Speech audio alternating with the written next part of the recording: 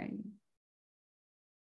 Well, hello, everyone. This is Barbara Rosconi. I am the conversation host of Growing Social Now, brought to you by Corey West Media. And today I am very excited to introduce to you my very good friend, Diane Chase, the founder and CEO of Chase Media right here in Charlotte. Diane, it's great to see you. Thank you for being here. Oh, absolutely, Barbara. Thank you for the opportunity. I'm looking forward to our conversation and sharing all things communication and social and helping people hopefully get a few tips that they can use. Oh, I know they're going to walk away with so much because Diane is an expert communicator. And Diane is one of the first people that actually reached out to me when I moved to Charlotte. We went out and had some wine and appetizers. And I just want to thank you, first of all, for your Southern hospitality, your communications outreach. It just felt really nice to know someone that was in the same kind of area and had the same kind of interests. And also, Diane is very active. She's the president of the International Association of Business Communicators here in Charlotte. And what was it, January 8th of 2020, you all invited me to present a program, and I talked about how to rethink influence, reframe interruption, and refocus attention, not knowing that about 8 weeks later, the whole world would be transformed. So you were prescient. I guess I was. Well, I am Hungarian, so I don't know, but so anyway, that's now we're starting to open things back up. And I know that you're going to be speaking at an IABC conference. Can you just give us kind of a quick take on what's happening in communications right now? Where are we going? What's kind of the temperature out there? Oh gosh, Barbara, it's a changing temperature, as we all know. And thank you for bringing up the IABC conference. I'm really excited about speaking because this is a new area, a new offering, if you will, in terms of consulting, training, and doing workshops on creating your leadership brand. Mm-hmm. And it's different. We see so much about you need to, create your personal brand and your personal brand, this and that. So, which is fine. But your personal brand is all about me, myself, and I, right? Mm-hmm. Your leadership brand is how are you creating a recognized, credible, authentic, sustainable brand of leadership for others. So mm-hmm. as we know, being a leader is not about being in control or achieving your goals. It's helping other people achieve theirs. It's helping other people step up and be leaders in their own right too. So this whole new creating your leadership brand. People will have their own leadership brand statement when they leave the presentation. So I'm jazzed about that. And that speaks to the whole idea of how do we make sure that we are known in the marketplace for our expertise and our passions and our experience. Mm-hmm. And you can do that if you're very focused and succinct on what your brand is in the global marketplace. Because we all, no matter what we're doing right now, we're in a global marketplace because of technology, because of the World Wide Web. We can have clients around the world. We can speak around the world. We obviously, with social media, it's instantaneous for us to get a message out mm-hmm. or to create a conversation. So the power of social media, one of my mantras is communication as a force for good in business and society. And how can I play a role in that? And social media can be a force for good in business and society. It can also be a force for danger, mm-hmm. crisis. As mm-hmm. you know, I do crisis communication work. So being aware of the power of social media when we are communicating, whether we're communicating our leadership brand or about our beliefs, our values, our passions, our mission, our vision, all of those things, how can we get the word out in a way that resonates with people? So what tips would you have for people who are listening? I mean, you're absolutely right. You can have your personal brand, and your personal brand could be that you love animals and you love trees. But if you're leading people, they want to see something a little bit more. and they need to have something to grab onto. So what kinds of ideas or strategies would you help people use so that they can really further develop their leadership brand and amplify it? You know, we identify 6 most common leadership types. And we use examples that everyone knows. So Nelson Mandela had a leadership brand. Mother Teresa had a leadership brand. Jeff Bezos has a leadership brand. Pat Summitt, the UT coach, who was, you know, an icon in the world of sports, not just women's sports, but sports. So how, and you usually have 2. You have a primary leadership brand, and it has to do with what your values are, how you walk those values, how you exemplify those values, and how you inspire others. Okay. And, you know, when we're communicating, it's about thinking about what you want people to think, understand, feel, or do. Okay. So, for instance, with strategic business storytelling, you know, I also offer those workshops. It's a whole different way of communicating because you're using personal stories to convey a business message. And as we all know, facts and figures and data and spreadsheets and white papers don't change behavior. If it did, if facts changed behavior or inspired action or loyalty, then no one would smoke, no one would speed, no one would eat really, really bad food all the time, you know. So we know factually and rationally what we should do.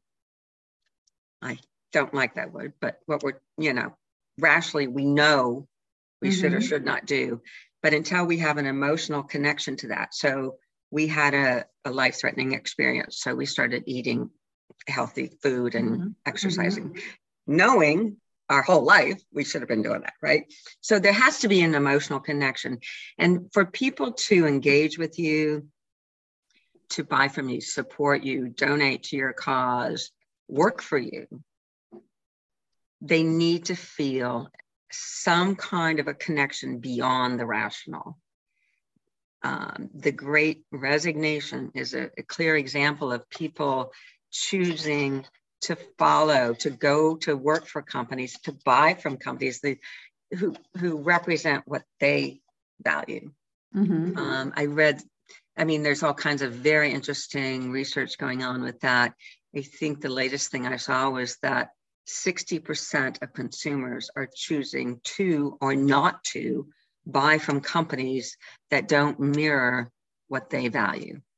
So people are taking, they're taking their dollars, they're taking their time and energy to support businesses, again, that stand up, have leaders who have a leadership brand that they respect and they want to engage with. I would completely agree. And I think now with social media, would you think it's easier for people to really do their research and find companies that mirror their values? Oh, absolutely. And, you know, it's a very interesting dynamic and a bit of a double-edged sword for leaders who are not prepared to step out on social issues because of shareholder activism, stakeholder activism, CEO activism, and employee activism. People are expecting CEOs, key leaders, to take a stand on controversial social issues. And if you are not ready to have people disengage with you, to start flame throwing on social media because of what you said, then you need to be very careful. You need to be trained. You need to work with someone who's going to prepare you for how you're going to communicate before, during, and after taking that stand on a social issue. So, and we've seen companies do that. It's very interesting. As you know, in North Carolina, you probably remember PayPal. Yes. They were a big project where they left because their CEO spoke out against the state law that was seen as discriminatory against the gay community. Mm-hmm. So did that cost him money? Yes. Mm-hmm. But he put the company's values and reputation above the backlash. And, you know, it's interesting to watch that journey when that happens with companies where they take a hard stand and they lose customers, they lose money, and to see how it comes back around a lot of times. So when you say comes back around, how does that come back? It turns into a positive. So they end up generating more support from new stakeholders that they hadn't reached before. So it's worth it, but it is risky. It's very risky. You have to have that risk tolerance because nothing's guaranteed, right? If you're going to, and of course, social media is going to be where you need to monitor everything going on. You need to have a clear reputation audit. What's your reputation in the marketplace? And be ready for impact, both positive and negative, because it's going to come from social media immediately, right? Yeah, and it's not going to stop. Correct. Yeah, we have so many different issues that are going on in the world. There's so many opportunities to react and comment. So one of the things that I know you're good with is helping people be more authentic communicators with their presentation skills. And now with social media, everybody is expected to be on video at some point. And even if you're not like on Facebook live video, you're in meetings at work where you have to have good presentation skills. So have our presentation skills requirements or upgrades happened lately? I mean, what should we know about that's new that we hadn't maybe realized before? Oh, that's such a good point. You know, I've been doing media training and presentation skills training, speaker training for years.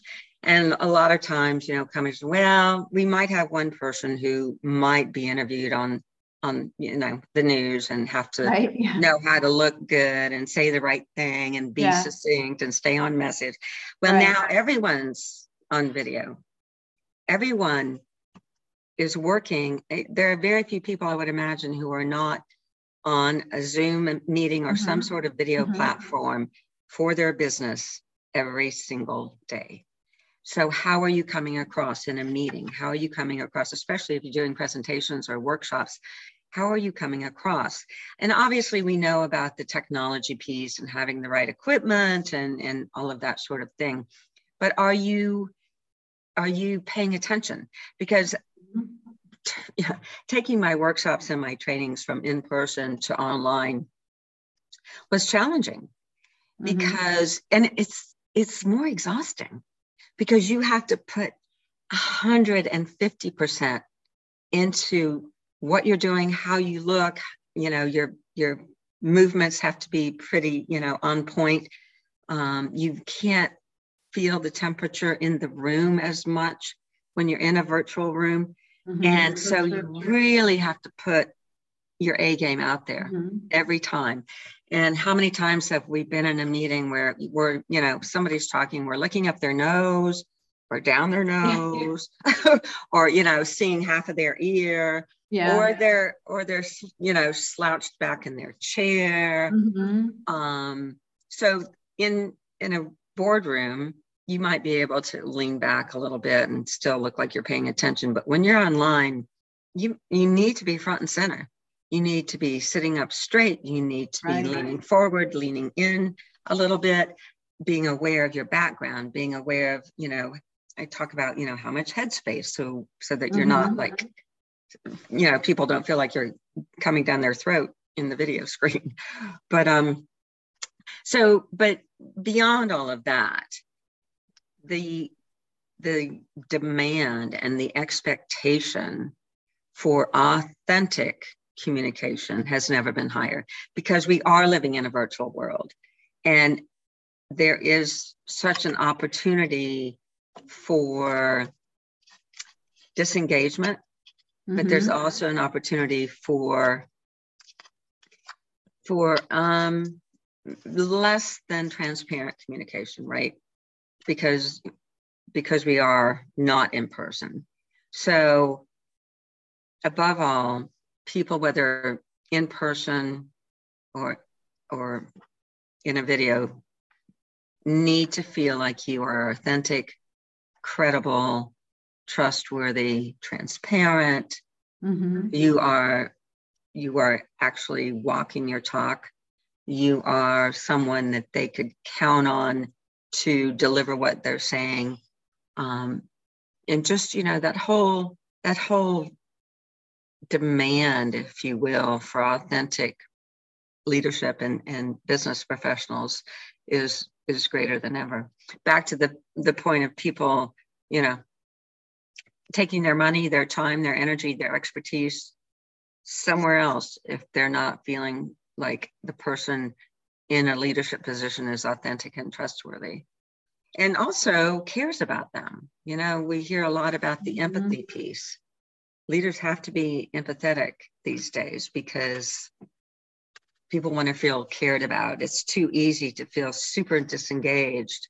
This whole quiet quitting phenom that we're hearing about, which I actually have a little bit of trouble with that whole. What's your trouble with it, Diane? Well, quiet quitting sounds so, it sounds like it underestimates what's happening. Quiet quitting, that is disengagement. It's lack of productivity because people aren't feeling valued. They are feeling like, the whole notion of sticking your hand in a bucket of water and pulling it back out, no one would ever notice the difference, right? So if you feel like you're just, got your hand in a bucket of water at some company and you leave and they'll never even miss you or it doesn't matter, then that's a culture thing, right? But quiet quitting to me, I have this ladder model I use in talking to companies in terms of the level of engagement of employees. And it goes from the bottom, which is insidious. So insidious, not only are they disengaged, they are actively disengaged.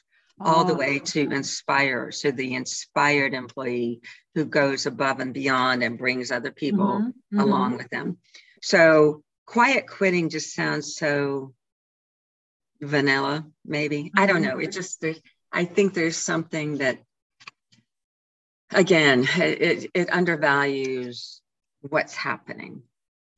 Yeah, I would agree. I think that the media likes to just throw labels on things, like cancel culture. There's always more to the story. And it makes for a good meme, though, with quiet quitting. I mean, you can add all kinds of graphics to it. And so it's a buzzword for sure. And I think you hit on something that's really important. It's really about what the job satisfaction level is. And if you're not empathetic and people don't feel like they're contributing, to me, that's nothing new. I mean, that's the way it's always been. If you work somewhere and you don't feel valued and there's a better offer somewhere where people are like, oh, Diane, we're so glad you're here. And you have, you've got colleagues and you're working on good projects. It's like, yes. So I think in communications pros know that there are buzzwords. I mean, it's like the bane of our existence. There are buzzwords flying around constantly. And that is a buzzword, probably bane of our existence. But yeah.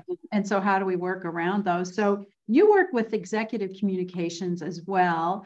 And so for me, one of the things I see, and I've seen this for a long time, is there's always, at the executive level, it can go one of two ways. Either they over communicate or they under communicate. And so what should executives be doing right now? What would you recommend they do, especially on social media? Do they need to have like their own show, their own blog? Do they need to be, how visible do they need to be? Well, I think they need to be very visible. Okay. And the extent to which they use social media depends on the extent to which they are, quite frankly, good at it. comfortable with it. Good point. Yes. They can really wreck their own reputation. Okay. Yeah. Exactly. Yeah. I really, whomsoever you would want to work with, I would really have any executive who's going to have a social media presence and be active on social media to have lots of training and support, a good monitoring system for sure, 24/7. How many crises have I, gotten called into because something was posted on a Friday at 5 and the company leadership didn't know about it till they walked in Monday morning and things were already blowing up, right? Oh, that's a big mistake. Yeah. So just to be trained and to be expert at it, but you really have to step back as well and say, what does success look like? So what is the goal of my presence on social media? What is the goal of my business being an active participant in the social media world? And that can run the gamut, whether you want to build reputation with on social causes, or if you want to build awareness of a service that really adds value, or a product, of course. But remember the emotional component. We buy on emotion and justify on logic. So if you are not connecting with people in an authentic way that connects with them emotionally, and emotional doesn't mean like, oh my God, I'm going to have them, like jumping up and down or, crying or, whatever it might be. Not that. It's the other side of your brain. So the strategic business storytelling workshops, I go into a bit of the neuroscience, not to geek out, but the functional MRIs that they've done on brains when people are watching a PowerPoint presentation with a lot of bullets and one side of their brain lights up, like this one little part of your brain lights up. Put that data, put those bullet points in a short, focused narrative, i.e. a personal story with a business message, the whole brain lights up. We are hardwired to listen to stories. We remember them and we retell them. And it's in the retelling you build your reputation for your company, for your leadership brand. I mean, how many times have we heard an impactful story and we retell it? How many times have we seen a PowerPoint slide and made that the focus of a conversation? Never. I don't think. Yeah. Unless if it's about a story. The only reason that I like PowerPoints is because if you want audience engagement, and you have a good chart, you can count how many phones go up. And they take pictures, So it's kind of, because that's really what people. No, I'm not. I use PowerPoint all the time. No, absolutely. I mean, definitely. Who knows if they'll ever look at it? But you're right. The stories are what people remember you by. And well, Diane, you are a great person to talk to. And if companies need a 911 for crisis communication, don't wait till you get to that point. No. Well, Diane. You don't want to learn to swim when you're drowning. Nope. No. Yeah. So if you need that, or you want to talk about executive communications or leadership brand, business storytelling, Diane is the person you need to call. So, or look up online. So where can we find you online, Diane? Oh gosh, LinkedIn is pretty much my mainstay in terms of posts and, articles and things like that. So just look me up. Diane 2 N's Chase. Oh yeah, good point. On LinkedIn. We will put the link to Diane's company and LinkedIn in the show notes. And Diane, what I'd like to do is just ask you, as I do with every guest at the end of the show, what is your word of the day? My word of the day is gratitude. Oh, that's a good one. And I'm looking forward to Thanksgiving with mom and family, siblings, and I'm bringing this. I saw it actually posted on social media, and it's 10 items with cute little graphics, and it's like it covers the gamut in terms of I'm feeling grateful for this, for like a funny thing. So there's a funny thing. There's a, obviously some sort of an abundance thing. There's a family thing. It kind of runs down all these things that you didn't think about necessarily. And you're like, yeah, I'm really grateful for that little dog that I have. Aww. Well, that's great. Yeah. Yeah. So anyway, and if we come from a mindset of gratitude, it's a mindset of abundance. I love that. Yeah. Well, before we sign off, is there a call to action or any last tips you want to share for the listeners? Oh, well, thank you, first of all, for this opportunity. You know how I get wound up when it comes to communication. I'm so passionate about it and helping people become better communicators. We've all seen someone who's really an expert, who has the knowledge, but just cannot convey it in a way, again, that resonates with the people they want to connect with. And I just love helping people figure that out and figure out new ways to do it that make a difference in today's world. Well, we need more people like you, Diane, but you are one of the best here in Charlotte, if not the world. So thank you for joining us. I look forward to seeing you in person. The last time I saw Diane, we were at an event at the Panther Stadium, and she was on the panel, and that was really, really fun. So if you need a panel MC, Diane's good at that as well. So thank you for joining us. Great to have you. And for everyone who joined today, thank you for listening to Growing Social Now, sponsored by Corey West Media. I am your show host, Barbara Rosconi. I'm so glad you're here today, and I invite you to subscribe wherever you like to listen to your podcasts.